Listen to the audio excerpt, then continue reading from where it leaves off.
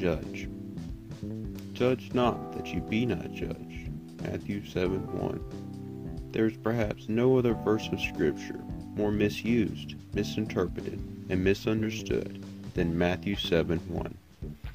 Nothing so reveals a shallow view of God, a confused concept of biblical law, a simpleton understanding of divine justice, and a hidden sympathy for sin, as when Matthew 7:1 or judge not is wrongly invoked to evade spiritual light. The only judgment that is forbidden in the Scriptures is hypocritical judgment. Even a casual overview of Matthew 7 reveals Jesus never intended this to be understood as a universal censure against judgment. Though hypocritical judgment is indeed condemned, nowhere in the Bible is righteous moral judgment forbidden.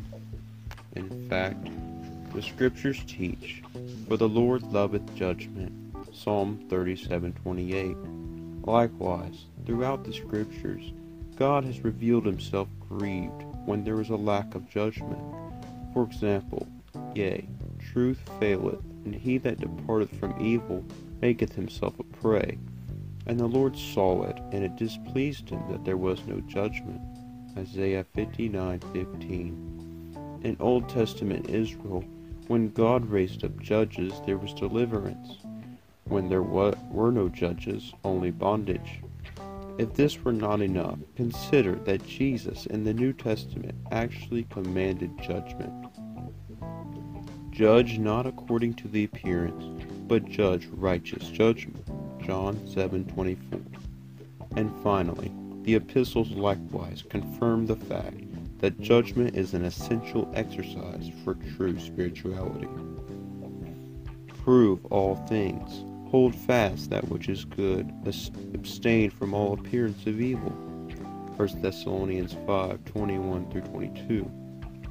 All this and more, yet the modern professing church foolishly assumes that to make moral judgments is unchristlike. They fail to comprehend the utter absurdity of such a proposal. It is both unscriptural and illogical. First, it is impossible to accurately declare the law of God and preach the gospel apart from moral judgment. Think of it. Law without repercussion is no law at all, but only suggestion.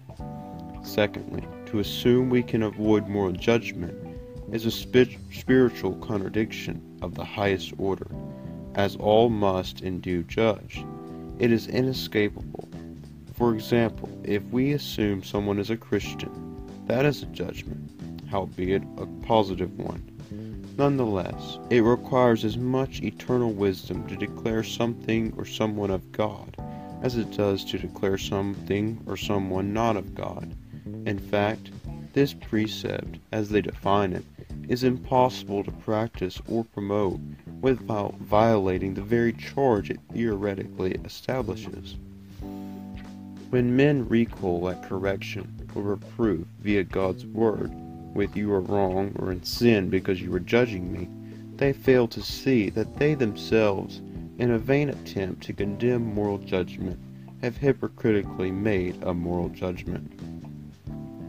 Unfortunately, the myth of "no one can judge" has been propagated by the professing church to the delight of Satan. He has used it to blindfold and gag the church, quenching and thwarting true spiritual discernment among believers, as people are now afraid to apply the Bible. Likewise, he has implemented it to deceive sinners into believing anyone who exercises judgment or warns them of the consequences of their sin is a hypocrite. Thus, sinners and hypocrites alike use this perversion of Scripture in an attempt to extinguish the light and cover their sin. They hate him that rebuketh in the gate, and they abhor him that speaketh uprightly. Amos 5:10.